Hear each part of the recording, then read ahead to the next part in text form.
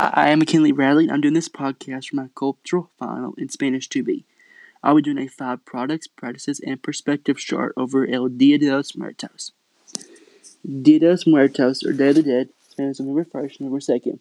It is a traditional holiday that's been celebrated for thousands of years, tracing back to indigenous tribes in Mexico.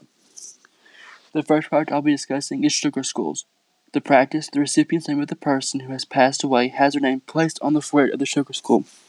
The perspective, sugar skulls are traced back to Palermo, Italy, where figurines were made from sugar as religious decoration. By the 18th century, sugar skulls became a popular representation of El Dia de los Muertos. The second product I'll be discussing is the altar. The practice, altars are set to honor and remember the memory of the ancestor. The perspective, altars are an essential part of Dia de los Muertos. There are several levels to an altar. On the top, images of saints and their crucifix are set. A candle is then set. The candle is thought to guide them on their way back home. The light of the candle is called Ceres. It represents Jesus Christ's rebirth. Next, flowers, marigolds in particular, are placed on the altar. Then salt and water is placed on the altar to quench the thirst of the souls who are tired after their long voyage. Finally, pictures of the descendants are placed on the altar. The third product I'll be discussing is marigolds. The practice, marigolds are used as decoration on the altars.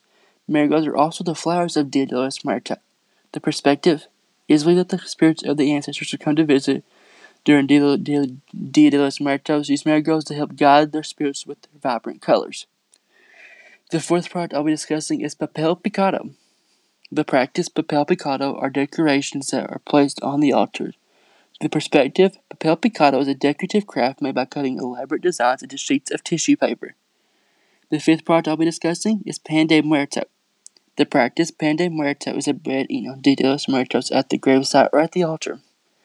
The perspective, pan de muerto, a traditional sweet roll that has decorations that resemble the bones of the dead. They also represent the tears shed for loved ones that have passed away. Thank you for listening to my 5 products, practices, and perspectives chart over Dia de los Muertos.